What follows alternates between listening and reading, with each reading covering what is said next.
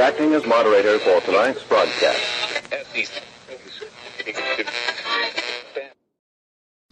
I'm your moderator, Chris Paul. Let's be reasonable. You don't head on down to the range because I told you so. You do it because that's where you belong. It's high noon for Friday, December 10th, 2021.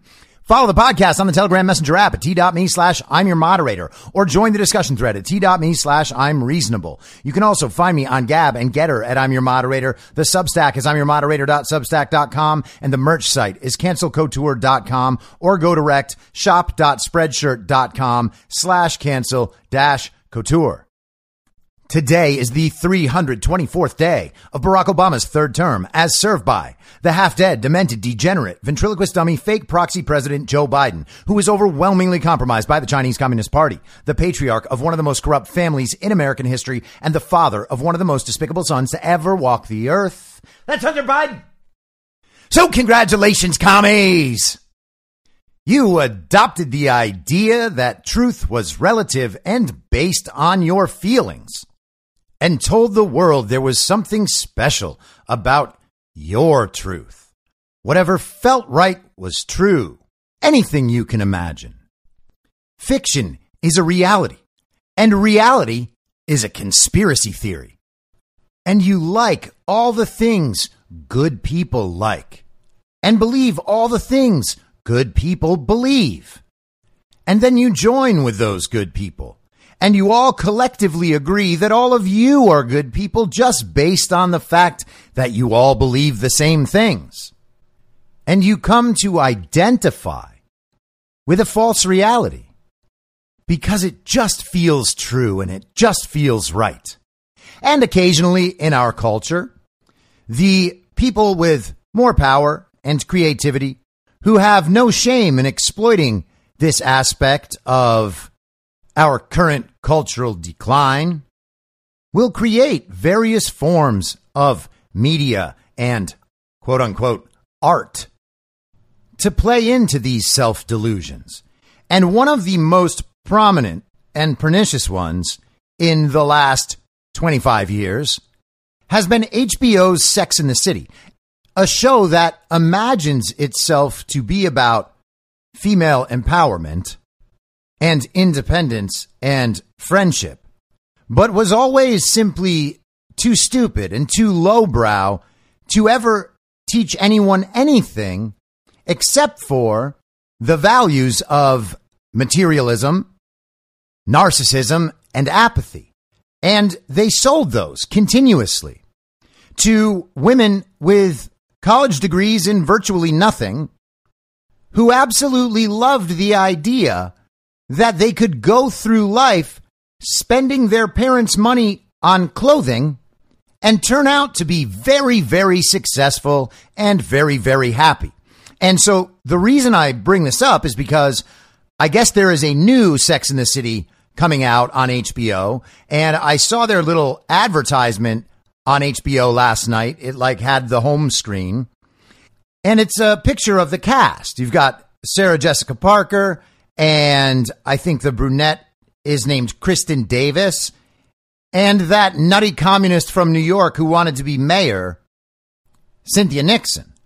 And in the text part of their little advertisement, it says, life might be full of surprises, but friendship is forever. Now, I am not a Sex and the City connoisseur, but I am absolutely positive that there used to be 4 of them. So apparently, friendship is not quite forever in the Sex and the City universe. But don't worry, the 3 remaining friends, that's going to be forever.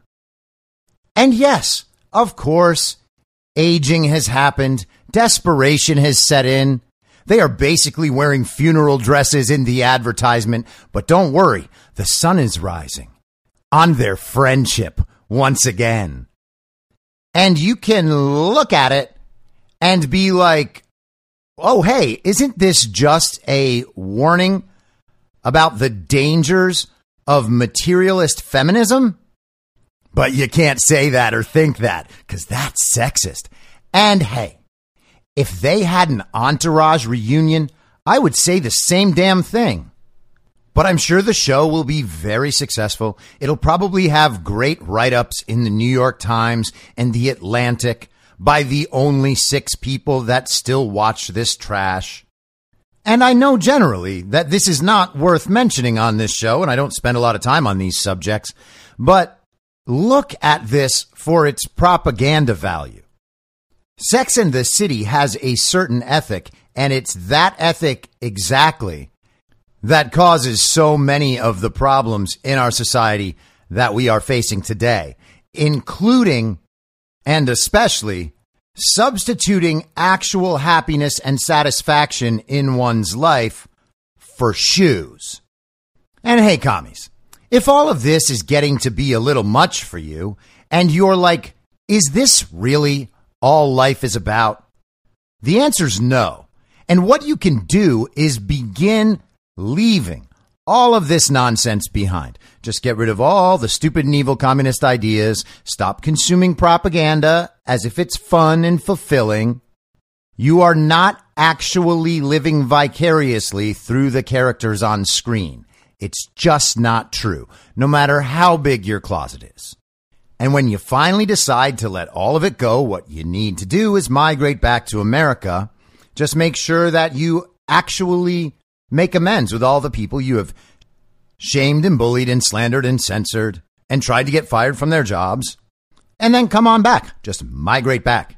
We will accept you with open arms because we want more Americans in the project of America, the project of human liberty and self-governance. And with that, I would love to extend a warm Friday high noon welcome to all of the redeemable communists out there. Hello, commies. Welcome to the show. Now, yesterday was a good old time. It seems a lot of people reacted well to my attempt at explaining my viewpoint on why Trump has not come out against the vaccine mandates. And if you are the sort of person who finds that fact upsetting, give it a listen. And I just want to take the opportunity to thank everyone who enjoyed it and left comments and shared it, and the people who have been supporting the show financially or otherwise. Sincerely, thank you. I want to talk a little bit more about the total unreality that has been thrust upon us. And I want to start with this article today in Insider Paper and reported elsewhere. The headline is, Facebook asserts in a court filing that fact checks created by third-party organizations and used to remove content or to suspend users are nothing more than protected opinions. Meta Platforms, formerly known as Facebook, has admitted in a court filing that its fact checks are merely protected opinions. The court filing was entered in response to a lawsuit filed by the libertarian pundit John Stossel, who claimed that one of Facebook's fact checks inserted on a video defamed him and was misleading. In response, Facebook argued that the so-called fact check was actually an opinion rather than an actual check and statement of the facts. Opinions are protected from libel accusations, releasing the person or entity that made the statements from liability. On the other hand, statements labeled as fact can make the person or entity making them subject to a libel lawsuit for defamation. Whatever decision is made by the court, the filing and the lawsuit are a public relations disaster for Meta Platforms. The statement in a court filing that the so-called fact checks are nothing but protected opinions places Facebook in a precarious position. If the court doesn't agree with the claim made by Meta Platforms attorneys, then the company is liable for libel and defamation of character. On the other hand, if the court does accept their claim, then it indicates that Meta Platforms has long been misleading its users by claiming that its fact checks were actual checks of the facts rather than someone's opinion. Meta Platforms doesn't actually carry out the tasks it refers to as fact-checking. The company hires outside left-leaning parties to supposedly check the facts. For anyone who doesn't hold views in line with the liberal left, it may seem obvious for some time that the social network has its own agenda. The court filing stating that its so-called fact checks are merely opinions proves that Meta Platforms doesn't do any fact-checking at all. And they link the paragraph of the filing that addresses this, and I'm just going to read that for you. Beyond this threshold to Section 230 problem, the complaint also fails to state a claim for defamation. For one, Stossel fails to plead facts establishing that Meta acted with actual malice, which, as a public figure, he must. For another, Stossel's claims focus on the fact-check articles written by Climate Feedback, not the labels affixed through the Facebook platform. The labels themselves are neither false nor defamatory. To the contrary, they constitute protected opinion. And even if Stossel could attribute Climate Feedback's separate web pages to Meta, the challenge statements on those pages are likewise neither false nor defamatory. Any of these failures would doom Stossel's complaint, but the combination makes any amendment futile. So there are multiple defenses in even this one paragraph, right? They are initially claiming that Facebook could not have libeled or defamed John Stossel because they weren't acting with actual malice. He has not established that they were acting with actual malice, which is basically like saying, well, we weren't calling him a liar. We were just saying that the statements he made were lies. And it wasn't us saying it, actually. It was this other group called Climate Feedback, and we just based our opinion that this is false on their statement that this is false. And all their statement said was that everything he said was wrong and a lie. And that, as far as Facebook is concerned, as far as Facebook's role in it, is a protected opinion. So they're essentially arguing that it actually doesn't matter whether what John Stossel said is true or false, and it doesn't matter whether or not the fact check is true or false. What matters is that they have the right to express their opinion that, according to something else, what he's saying seems like disinformation. And that's pretty much how they're trying to argue this. And naturally, this is some high-powered attorneys trying to figure out ways that what their client did is not legally wrong. They don't care about the ethics of it. They don't care whether it's true or false. They don't care what any of this is doing to society. And I'm not saying they should, by the way. Their job is to represent their client. But in representing their client, they have made it very, very clear what all of this actually is. And what it is not is a check of the facts and an objective viewpoint that John Stossel is actually saying something wrong. And I'm not sure if it's too difficult to actually make a legal argument about this for John Stossel to be successful here. But I think if you were to trace along the path of how these fact checks work, this claim of defamation makes sense. Because really, legitimately, what they are doing, especially when they fact check almost everything you post, which, take it from me, they do, and that was over a year ago. I used to get fact checked on every single one of my posts. I knew that they were all correct, or my opinion, and obviously I state when it's my opinion. But I was getting fact checked on every one. And so their opinion that conflicts with my opinion, well, that is just them exercising their First Amendment right. That is a protected opinion. And when they say protected opinion, that's what they mean. Protected by the First Amendment. This is legitimate free speech. That's what they're claiming. My speech, though, my opinion, well, that may be protected by the Constitution, but the Constitution doesn't apply to Facebook because they're a private company and they are allowed to leave up or take down any opinion they want. They're allowed to call it false.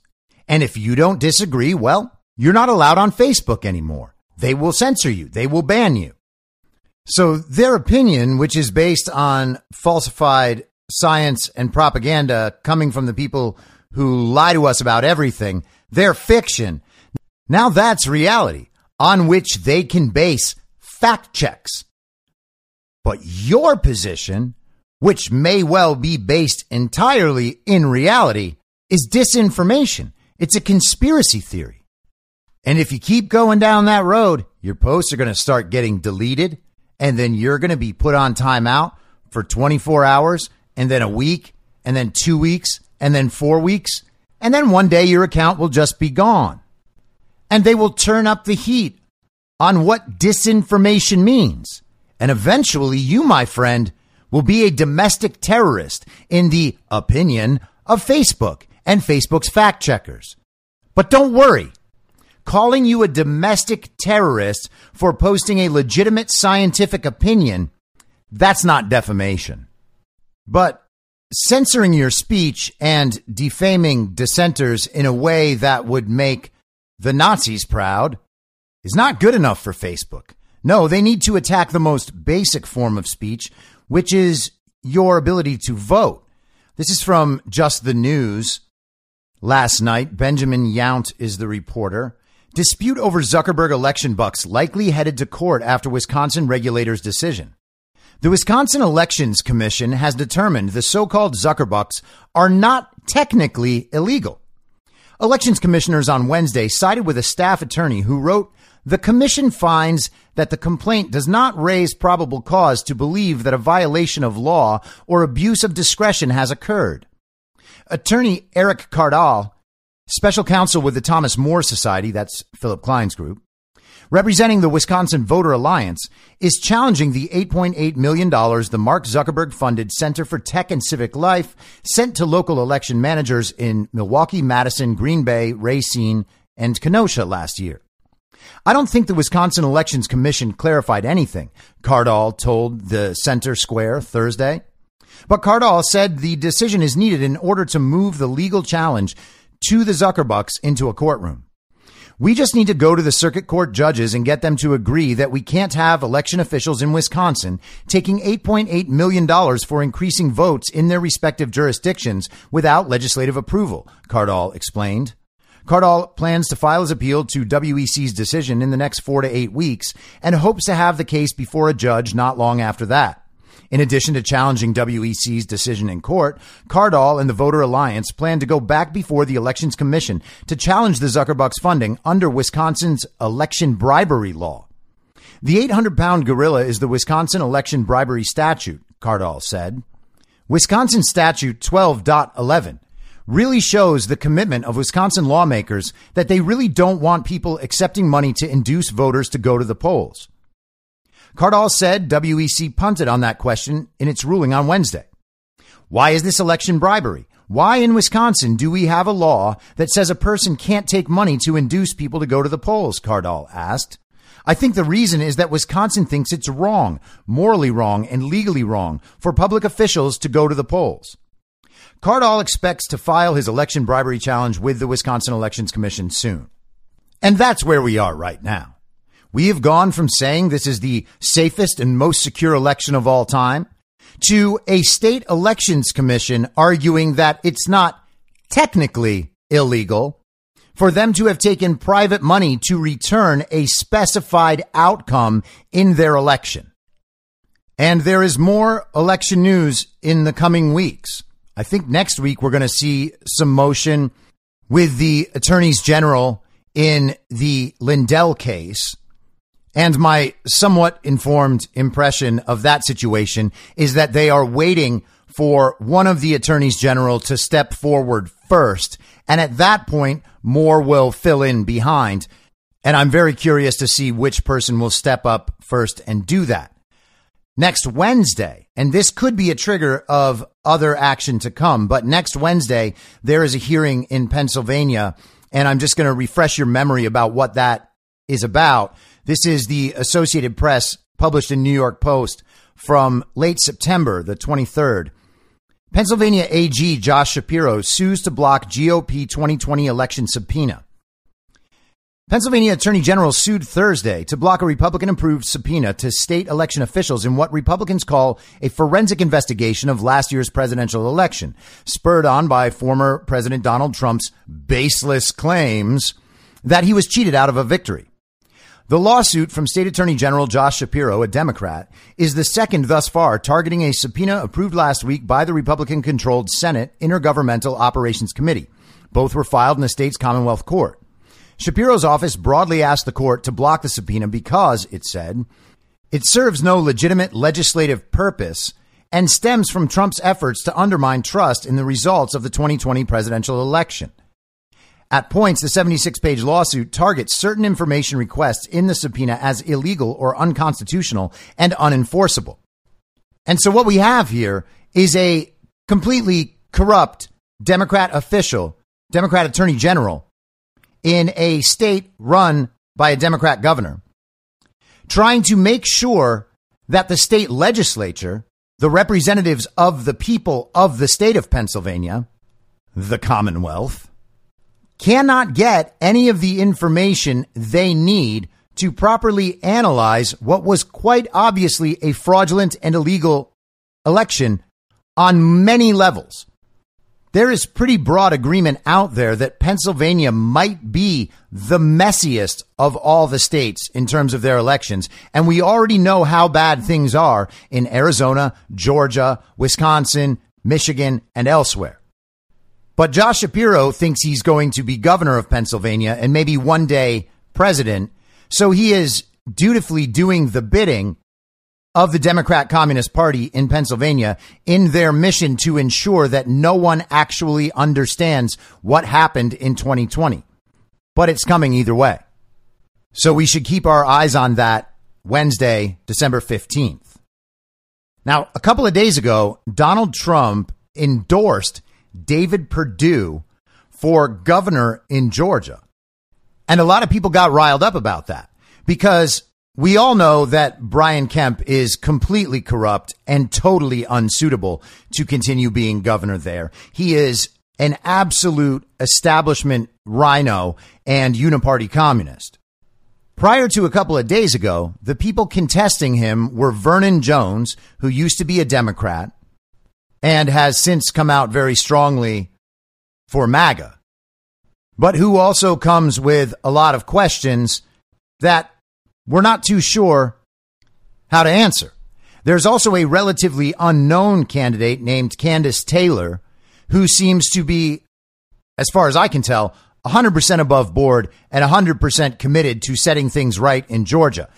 She may have a bit of a name recognition problem, and she certainly will not be supported by any element of the establishment, but people like Mike Lindell have endorsed her. Now, Trump's endorsement seems like a pretty obvious rejection of the Vernon Jones candidacy. Trump has met with Candace Taylor before, and it is a bit odd that he went and endorsed someone who is firmly part of the establishment in David Perdue. Now, David Perdue, you might remember, did not win his senatorial race on November 3rd, 2020. Largely due to election fraud, and ended up in a runoff on January 5th, 2021, that he lost after refusing to come out against election fraud that likely cost him the November election. And since then, he has basically faded into the background. But only hours after Trump's endorsement, Perdue kind of switched his tune completely. And this is from yesterday in Yahoo News. Perdue says he wouldn't have certified Biden's Georgia win as Republican effort to bypass future election results intensifies. This is Christopher Wilson, their senior writer. David Perdue, the former U.S. Senator and Trump-endorsed candidate for governor in Georgia, said Wednesday that he would not have certified Joe Biden's win in the 2020 presidential election in his home state, the latest move from state-level Republicans casting doubt on the integrity of future races. Perdue, who served one term representing Georgia in the Senate before losing in a January runoff to Democrat Jon Ossoff, announced his intention to primary sitting Republican Governor Brian Kemp this week. Kemp is among the Georgia Republicans who affirmed the election results, which were counted 3 times and showed a close win by Biden. Now that is an entirely false description of what happened in Georgia. And counting over and over and over again the same illegal and false votes is not in any way an audit or proof that they got the right result. In an interview with Axios, Perdue said he wouldn't have done the same. In the weeks following his loss to Biden, Trump called for a special session of Georgia's legislature to challenge the results, which Republican Secretary of State Brad Raffensperger said at the time would amount to, quote, nullifying the will of the people, end quote. Trump is also backing State Rep Jody Hice, who has regularly promoted election conspiracy theories in a Republican primary challenge against Raffensperger. GOP officials and pundits across the country have been calling the 2020 results into question despite being unable to provide credible evidence of fraud. Now that, again, is an out-and-out lie. This is just fake news, all right? There is overwhelming evidence of fraud in the courts right now, and literally everyone involved in these situations knows it. If this reporter hasn't looked into the evidence, that's an entirely different situation. But to proclaim that they have not been able to provide credible evidence of fraud basically just discounts the entire situation, all of the context. That statement just simply is not true. A Yahoo News YouGov poll released in August found that a majority of Republican voters believe Biden did not legitimately win the election. A number of states with Republican majority legislatures have passed laws making it more difficult to vote. No, more difficult to cheat. While others are taking steps to allow the party to have more direct control over election results. Again, false. What they are referring to is actual citizens going and getting involved in the election process so they can keep an eye on all of the communists who have already infiltrated the election process. The proliferation of election conspiracy theories also helped inspire the deadly January 6th siege on the U.S. Capitol, the main purpose of which was to try to stop Biden from becoming president. No, it was to delay the counting of false electors. Earlier this year, Kemp signed a bill passed by Georgia's Republican-controlled legislature that limited voting while also transferring powers away from the Secretary of State and instead giving them to a state election board controlled by the same partisan legislature. Under the law, the board can also suspend local election officials with whom it disagrees. Again, this whole thing is absolute, utter nonsense. They are claiming that the closing of the most basic loopholes that are continuously exploited to steal elections is somehow limiting people's ability to vote. That is absolutely untrue. In fact, none of the laws passed by any of the states even really make it harder to cheat. If they actually wanted to stop cheating, they would all audit the elections in their states and show what the cheating actually was so that they knew how to stop it. And the way to stop it is to purge voter rolls and clean them up so that only actual voters are on the voter rolls. They would introduce voter ID. They would ban unsolicited mail-in balloting. They would ban ballot harvesting. They would get rid of the machines. And they would introduce paper ballots that are individual and verifiable and auditable. And none of the legislation that any of these states have passed so far has gone anywhere close to accomplishing that. Some of them do one of those things or a couple of those things in a pretty milquetoast way, but none of them actually set out to fix the problem. But the funniest thing about that Yahoo article is that it didn't actually tell you why this is a big deal. So Fox5Atlanta.com, David Perdue announces lawsuit over Georgia's 2020 election alleges fraud. Days after announcing his candidacy for governor, Republican David Perdue further embraced debunked claims of electoral fraud in Georgia's 2020 presidential race by joining a lawsuit seeking to prove he and former President Donald Trump were cheated out of election victories. The suit claims that fraudulent or counterfeit ballots were counted in Fulton County, the state's most populous jurisdiction, although investigators rebutted the same claims previously. And no, again, that's just not true. Perdue's lawsuit amplifies claims that the former senator has made this week since announcing a challenge to incumbent Governor Brian Kemp on Monday. Perdue told Axios and the Atlanta Journal-Constitution that he wouldn't have certified Georgia's 2020 results if he had been governor then, unlike Kemp. Trump has repeatedly savaged Kemp for not doing enough to overturn the loss. After inviting Perdue to run, Trump endorsed Perdue on Monday, saying Kemp has been very weak on election integrity. The suit could further Perdue's effort to sew up the votes of Trump backers who believe the election was stolen as he tries to come back from his Senate election loss, saying that's how he'll unify the Republican Party and beat Kemp in the primary and then Democrat Stacey Abrams. His position that Georgia's 2020 election was wrongly decided isn't new. He called on Republican Secretary of State Brad Raffensperger to resign while votes were still being counted in 2020, saying he failed to deliver honest and transparent elections. And said if he had been in the U.S. Senate on January 6th, he would have voted against accepting Georgia's electoral votes. But until now, he hasn't sued.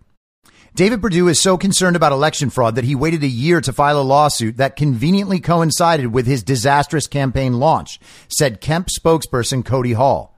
Keep in mind that lawsuit after lawsuit regarding the 2020 election was dismissed, in part because Perdue declined to be listed as a plaintiff. Well, that's a strange and indirect admission of guilt. He just said that the lawsuits were dismissed because Perdue didn't sign on as a plaintiff. I thought it was because all the claims were baseless. Well, that's strange. And also, even if lawsuit after lawsuit was dismissed, not all the lawsuits were dismissed. In fact, the one that David Perdue joined is still quite active. And I'm skipping down toward the bottom of this article. The lawsuit is largely a repeat of one that Henry County Superior Court Judge Brian Amero dismissed in October after he ruled the plaintiffs, including longtime Georgia election systems critic Garland Favorito, hadn't alleged a particularized injury and thus didn't have standing to sue. Favorito and other plaintiffs are appealing that dismissal, and that is what Perdue is joining. The new plaintiffs, who asked that the suit be assigned to Amero, say they have the standing to pursue claims that their state constitutional rights to equal protection and due process had been violated. Perdue claims his particularized injury was that he was a candidate for re-election in November, but failed to achieve a majority, forcing him into a runoff with Democrat Jon Ossoff that Perdue lost. Lennon says, and she is one of the other plaintiffs, I believe.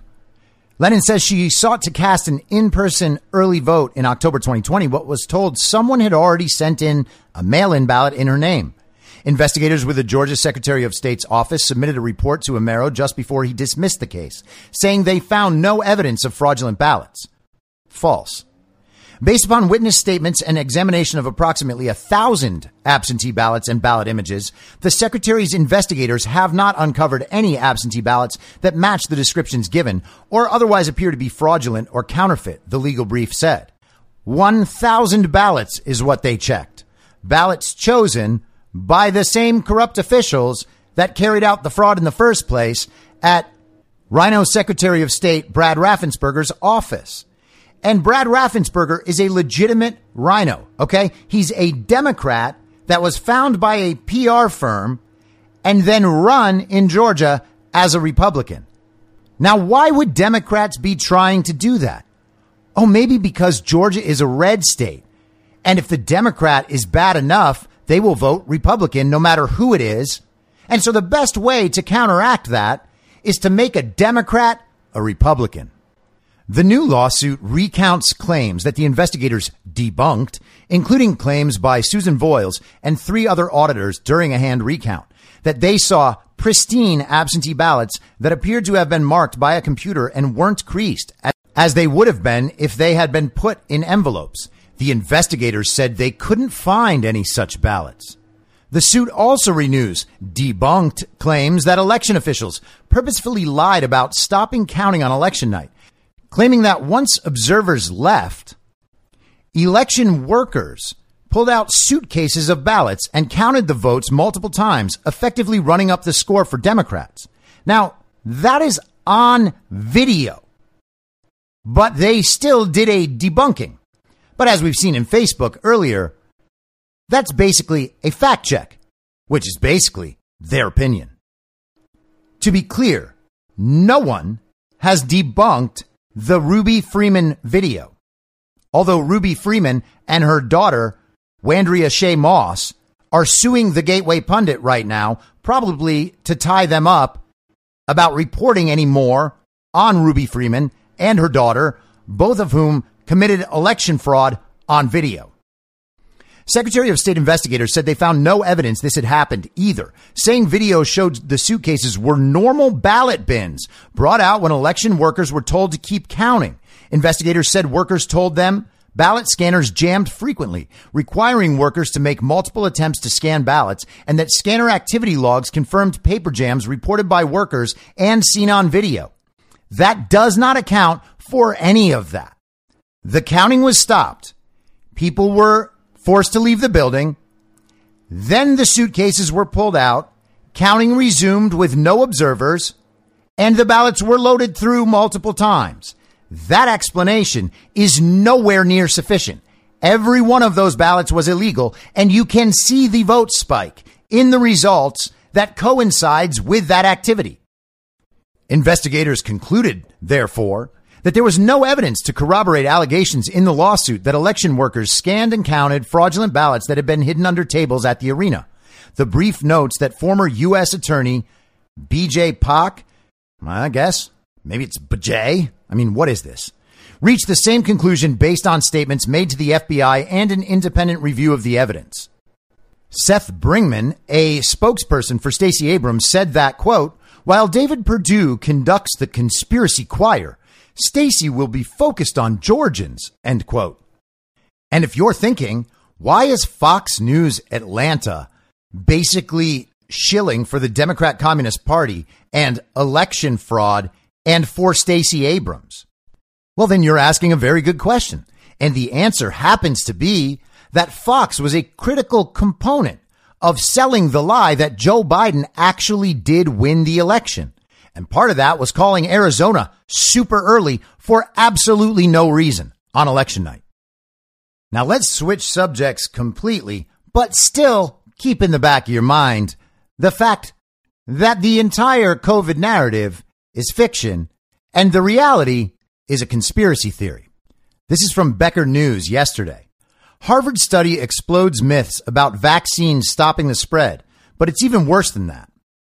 A Harvard study of 68 nations and 2,947 counties in the United States, published in the European Journal of Epidemiology, is shattering the argument that the mRNA therapeutic drugs being marketed as vaccines do anything significantly to stop the spread of COVID-19. It's even worse than that.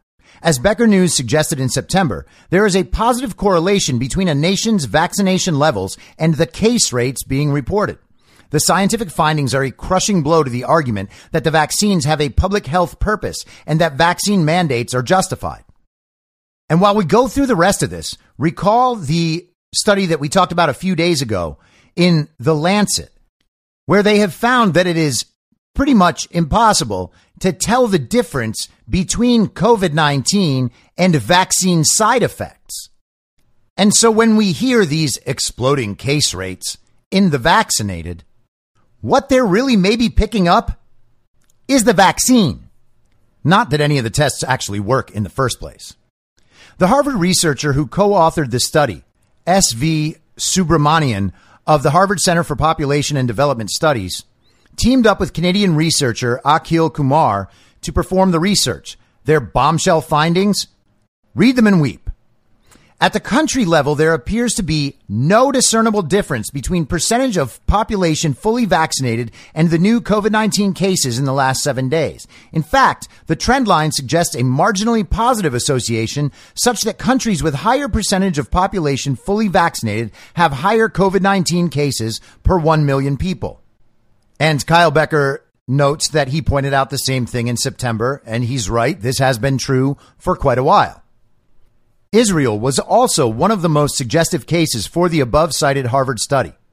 Notably, Israel, with over 60% of their population fully vaccinated, had the highest COVID-19 cases per 1 million people in the last 7 days.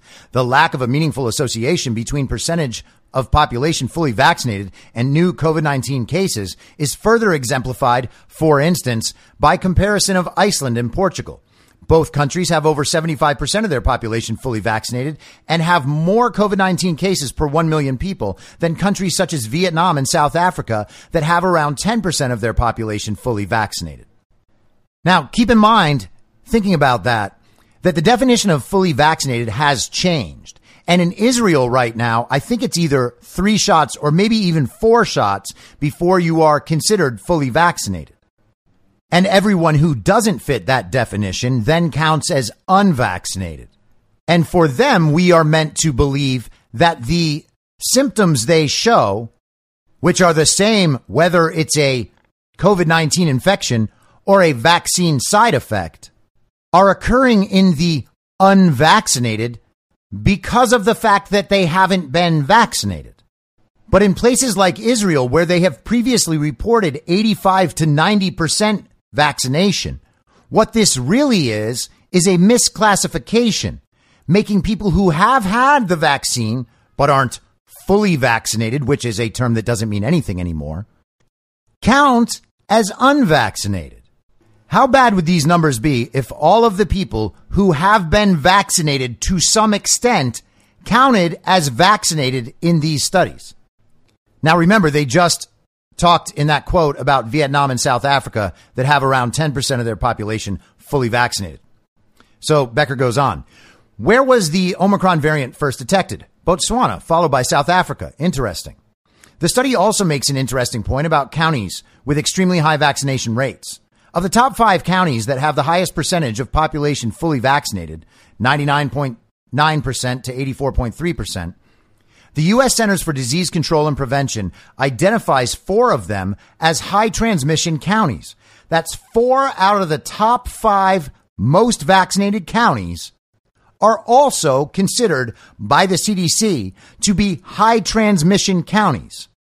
And that's important to remember when you hear Rochelle Walensky and Anthony Fauci talk about high prevalence of disease or high prevalence of virus, right before they suggest that what we need to reduce that prevalence is more people being vaccinated, even though that is the exact opposite of what their data is showing. Back to Becker. Thus, if you believe that getting nearly the entire local population vaccinated will do anything to stop the lockdowns and mandates, this data should make you think again. The agenda is political, and therefore the solution will have to be political. I am obviously not the only researcher to pick up on this data phenomenon. Justin Hart at the Substack Rational Ground has also mentioned it multiple times. Indeed, he had picked up on the unusual data patterns in July, and Justin Hart was actually on the podcast last summer in 2020. Although I'm not on Twitter anymore, so I don't talk to people like this. It is what it is. The above cited Harvard study provides a snapshot of the data points that illustrate the marginally positive association, and he's linked the graphs and charts. He says, this looks more than marginal to me. At the U.S. county level, there appears to be no discernible relationship between vaccination levels and case rates. There you have it. There is no real world evidence that vaccines stop the spread of COVID-19. However, this isn't stopping Pfizer's CEO from making the unsubstantiated claim to sell the booster shots. Although 2 doses of the vaccine may still offer protection against severe disease caused by the Omicron strain, it's clear from these preliminary data that protection is improved with a 3rd dose of our vaccine. Pfizer's CEO Albert Bourla said, ensuring as many people as possible are fully vaccinated with the first 2 dose series and a booster remains the best course of action to prevent the spread of COVID-19. This is an absolute lie. It should be no surprise that a big pharma CEO would deceive the public about his product. But the U.S. government and the corporate press turning a blind eye to the false claim should have Americans outraged. As a legal team recently explained in a lawsuit against the FDA, the vaccines, quote unquote, have absolutely failed in preventing the spread of COVID-19. Thus, there is no legal, moral, or public health justification to mandate vaccines. And he links to the Harvard study below. Now, I want to read a really stellar piece of propaganda from the communist rag, The Atlantic, that is owned, in part at least, by Laurene Powell Jobs, who is Steve Jobs' widow. And amusingly, my friend Josh Lacash from the Wrong Opinion podcast sent me a post that he put up today a picture of Miss Powell Jobs with Ghislaine Maxwell. So it's always good to keep that sort of thing in mind when you are pondering the views of the global elitist writers of The Atlantic. This is by Rachel Gutman yesterday. The pandemic of the vaccinated is here. Even before the arrival of Omicron, the winter months were going to be tough for parts of the United States. While COVID transmission rates in the South caught fire over the summer, the Northeast and Great Plains states were largely spared thanks to cyclical factors and high vaccination rates, even though that's not true. But weather and the patterns of human life were bound to shift the disease burden northward for the holidays, and that was just with Delta. Enter a new variant that appears better able to evade immunity, and that seasonal wave could end up a tsunami. Back in July, CDC Director Rochelle Walensky announced that COVID had become, quote, a pandemic of the unvaccinated, end quote. An unfortunate turn of phrase that was soon picked up by the president. Now, the flaws in its logic are about to be exposed on what could be a terrifying scale. Unvaccinated Americans will certainly pay the steepest price in the months to come, but the risks appear to have grown for everyone. The pandemic of the vaccinated can no longer be denied. And so far, she's basically just slipping in these obvious problems with the prior truth amidst confirmation of the prior truth. The 60% of Americans who are fully vaccinated, 60%? Oh, she's not counting the kids. Now the kids are part of the overall number. Oh, the 60% of Americans fully vaccinated could soon find that their lives looking very different. For much of the summer and fall, those who had received 2 Pfizer or Moderna doses or 1 Johnson & Johnson shot were told that they were essentially bulletproof, especially if they were young and healthy. Well, what? Young and healthy people were already essentially bulletproof, and there has never been any reason to think otherwise. But preliminary data from South Africa and Europe now suggest that 2 vaccine doses alone might still allow for frequent breakthrough infections and rapid spread of the disease, even if hospitalization and death remain unlikely. But of course, they don't remain unlikely. They are just as high for the vaccinated. In fact, they are more high for the vaccinated if you begin actually counting everyone who has taken one of these shots as vaccinated. Getting 3 shots or 2 shots plus a previous bout of COVID seems to offer more protection. Oh, those are the safe options. Got it. For Saad Omer, the director of the Yale Institute for Global Health, that's enough evidence to justify changing the CDC's definition of full vaccination. Oh, wow, that's interesting. They find that the original dose of vaccination doesn't do anything. So what they do is recommend more vaccination and then change the definition of what it is to be fully vaccinated. That's the right move, according to Yale and according to the CDC, who they just showed used an unfortunate turn of phrase by calling it a pandemic of the unvaccinated. And that also turned out to be not true. But hey, trust them. They're the authorities. With Omicron and the data emerging, I think there is no reason why we shouldn't have a pretty strong push for everyone to have boosters, he told me.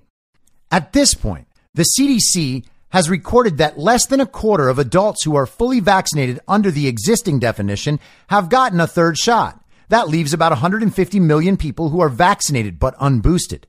Given that the people in this group are less protected against infection, they're at greater risk of passing on the disease to unvaccinated or partially vaccinated kids, as well as to unvaccinated or immunologically vulnerable adults.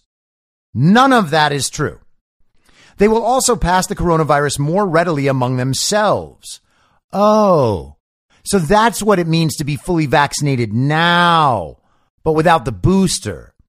So really, we have to change the definition so that we can preserve the idea that being fully vaccinated actually offers a level of protection when absolutely every bit of evidence in the entire world says that it does not. Settings that might have seemed previously safe for vaccinated folks, say a restaurant or performance venue that strictly checks vaccination status, could become fertile grounds for transmission because the people inside them are more likely to catch and spread the virus because they're not boosted. Indeed, anecdotal reports already suggest that large indoor gatherings of fully vaccinated people can become super spreader events in the age of Omicron. Oh, well, that seems like maybe something's wrong with the vaccine, you communists. Population level immunity could suffer in another way too, Omer said. People who were previously protected because of a prior infection could now be quite vulnerable to getting reinfected and passing on the disease. In fact, it's possible that the only parts of the country where community transmission might be blunted are those that faced devastating early waves of the virus and subsequently had strong vaccination rates, mostly a handful of areas in the Northeast. You got that? Now you're only safe if you had the virus and you have taken 3 vaccination shots, even though there isn't a shred of evidence anywhere in the world that backs that up. And there is not a shred of evidence anywhere in the world that says a person with a previous infection and thus with antibodies should be vaccinated at all. It's really very, very challenging to consider how those differences might play out. Joshua Schiffer, a disease modeling expert at the Fred Hutchinson Cancer Research Center, told me. Oh, it's very challenging to consider that. Is it, Josh? Got it. What a bold and powerful evidence-based statement. Here's the upshot. Each fully vaccinated person might still be at minimal risk of getting seriously ill or dying from COVID this winter, but the vestiges of normalcy around them could start to buckle or even break. In the worst case scenario, highly vaccinated areas could also see, quote, the kind of overwhelmed hospital systems that we saw back in 2020 with the early phase in Boston and New York City, end quote. Samuel Scarpino, a network scientist at the Rockefeller Foundation's Pandemic Prevention Institute, told me. If only a small percentage of Omicron infections lead to hospitalization, the variant is still spreading with such ferocity that millions of people couldn't need a bed.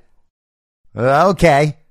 The only times that ICUs are full anywhere is after their capacities have already been reduced. That is a cold, hard fact about reality that communist rags like the Atlantic still cannot quite grasp.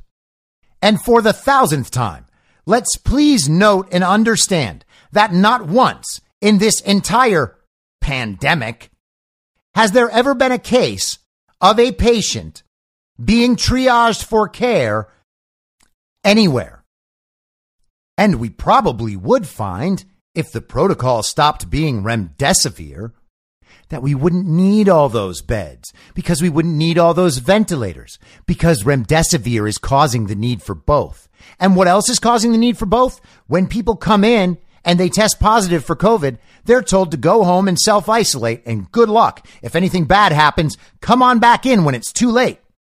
Such a scenario would be especially dangerous if those millions of people all need the bed at the same time.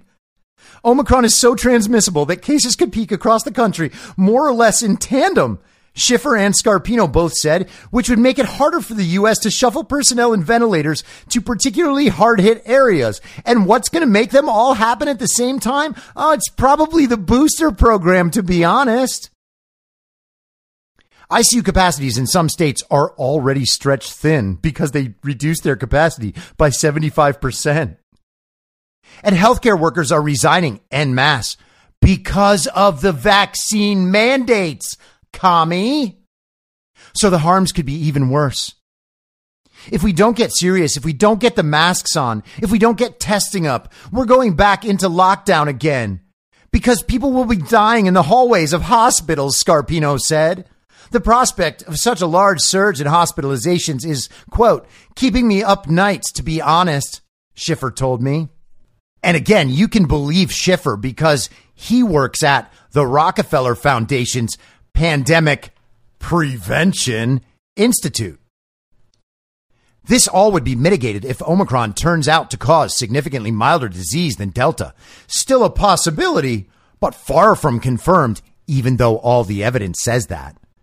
And if the vaccine's protection against severe disease holds strong. Oh yeah, that's what we're depending on. But even in that sunnier version of the future, cases are almost certain to increase in highly vaccinated areas and under-vaccinated ones alike, and bring with them a host of disruptions to daily life. Schiffer suggested that in areas with sufficient political will, most highly vaccinated ones, high case rates could spur local leaders to institute new shutdowns. In any event, fully vaccinated people are still required to isolate for at least 10 days after a positive test, and anyone they've been in contact with might have to stay home from school or work. It is crazy that they still say things like required to isolate. Where in the world is that happening? Honestly, if I got a positive test, I would chill out for a few days until I was better. If something went wrong, then hey, maybe it's time my card was punched, but I really don't think so. And the overwhelming likelihood is that I would be back at normal life in 2 days. A positive test in a classroom could send dozens of kids into quarantine and keep their parents out of work to care for them. So the solution, of course, to the Atlantic and to the guy from the Rockefeller Institute for Pandemic Prevention, think that the way to make sure that kids don't go in quarantine and parents don't have to miss work is to just shut down the schools and the jobs beforehand. Because if everybody stays home from school and everybody misses work, then nobody is missing work. Fiction is reality, and reality is a conspiracy theory. John Zellner, an epidemiologist at the University of Michigan, told me that massive disruptions caused by surging Omicron cases this winter could force Americans to reconsider these sorts of procedures. Oh, there might be a national conversation about it again. Oh, no. Whatever the effects on vaccinated Americans, the Omicron fallout is going to be much more severe for everyone else. Oh! In places with low vaccine coverage and strong anti-shutdown politics, inconvenience could be replaced by mass death and even greater grief. These people are absolutely insane. And the devastation will almost certainly be greater on average in rural communities, poor communities, and communities of color. It's unvaccinated people who are going to be at the worst risk for the worst outcomes. And it's also going to be the folks who don't have the ability or the luxury to quarantine or just kind of hide out when it looks like the numbers are getting too high, Zellner said. Oh, yes. Once again, the most privileged people in the world are the ones that just get to stay home and hide out from the presence of a very mild China virus. People working multiple jobs might not have time to get a booster or sick days to use while recovering from side effects. So, of course, we better lock down. People who live in areas that are underserved by hospital systems will have more trouble finding a bed and receive worse care if they do get sick. Well, that's kind of insulting to those local hospitals, isn't it? What would happen if you just gave them all ivermectin, dum-dum? None of these futures are yet written in stone. The scope of the coming hardship will depend on how capable Omicron is of causing severe disease and death. And if it turns out it's not capable at all, except for in the vaccinated people, well then, I never wrote this article. And though Omicron seems to likely overtake Delta, cases are still low enough with Omicron that we can have a big effect if we act early, Scarpino said, though acting early was last week. You see that? I'm the one who's been saying this whole time that we need to lock down all the time. And if people had just listened to me before, then we wouldn't have this problem, even though the problem is getting caused by the vaccine and nothing could be more obvious. All right.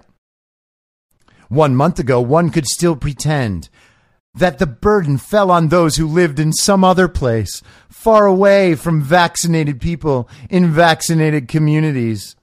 Now that delusion looks shakier than ever. Oh, it's so terrible. We all listened. We all complied. We all got the vaccine. We all told everybody to get the vaccine, and we all boosted ourselves. And still the disease is coming for us. That's right. Hide again, commies. Good luck with that. I am no longer even sure what to think about these old storied magazines like The Atlantic or The New Yorker, the old papers of record. All of it has just come up as complete and total global communist trash. This brand of journalism is not journalism. That is one of the most embarrassingly dishonest and stupid pieces of writing I have ever read in my life. The Atlantic should be embarrassed. Of course, they don't have the ability to be embarrassed anymore because they are 100% bought and sold. They are doing the job they are paid to do, the job they are told to do, the job they are ordered to do, and nothing else. There is not an ounce of intellectual content in that article. That is so pathetic and so blatantly corrupted that it becomes obvious that these brands are at their end. There will be no more place for this nonsense, and they have completely destroyed their reputation well beyond repair. And that's not even the worst thing The Atlantic published this week. Yesterday, they published a piece by Caitlin Tiffany called The Great, parentheses, Fake, Child Sex Trafficking Epidemic, and then proceeded to shill for the idea that child sex trafficking is a conspiracy theory. You got that? Fiction is reality. Reality is a conspiracy theory. I'll be back on Monday at the same reasonable time on the same reasonable podcast network. I don't have a network. Masks and lockdowns don't work. They lied to you about a pandemic, and Joe Biden will never be president. Goodbye. Whether you're a total newbie to podcasting or even if you've had a show before like me, you know how intimidating it can be to start your show. The tech side especially can be daunting. That's why I'm so grateful Anchor exists. If you haven't heard about Anchor, it's the easiest way to make a podcast. They knock down all the barriers to entry. Let me explain. First off, it's free. I don't know how or why, but I'm happy about it. The platform's great. There are creation tools that allow you to record and edit your podcast right from your phone or computer. Anchor will distribute your podcast for you so it can be heard on Spotify, Apple Podcasts, and many more. I can't even begin to describe how much easier it was to get my show on all the major platforms this time than it was a few years ago. You can make money from your podcast with no minimum listenership. That's right. You build your show, you make money. It's everything you need to make a podcast in one place, and the company is committed to the success of its content creators. Go download the free Anchor app or go to anchor.fm to get started. Thanks for listening. Follow the podcast on the Telegram Messenger app at t.me/I'm your moderator. You can join the discussion at t.me/I'm reasonable. I'm also on Gab and Getter at I'm your moderator. The Substack is imyourmoderator.substack.com, and the merch site is cancelcouture.com. You can also go direct to that at shop.spreadshirt.com/cancel-couture. I'll see you next time out on the range.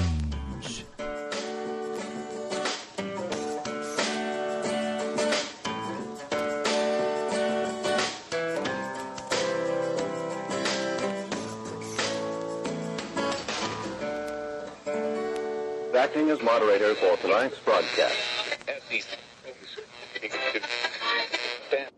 In my mind, that's the end game. Thanks for listening. If you'd like to follow what I'm reading and thinking throughout the day, you can do that by downloading the Telegram Messenger app and going to t.me/I'm your moderator. On social media, you can follow me on Truth Social, Getter, and Gab at I'm your moderator. I also have channels on Rumble and BitChute. If you'd like to follow the writing, you can find me at imyourmoderator.substack.com. The merch site is cancelcouture.com, or go direct shop.spreadshirt.com/cancel-couture. If you'd like to support the podcast financially, the best place to do that is Ko-Fi. Go to ko-fi.com/I'm your moderator. And all of these details will appear in the show notes with each episode. I'll see you soon down on the range.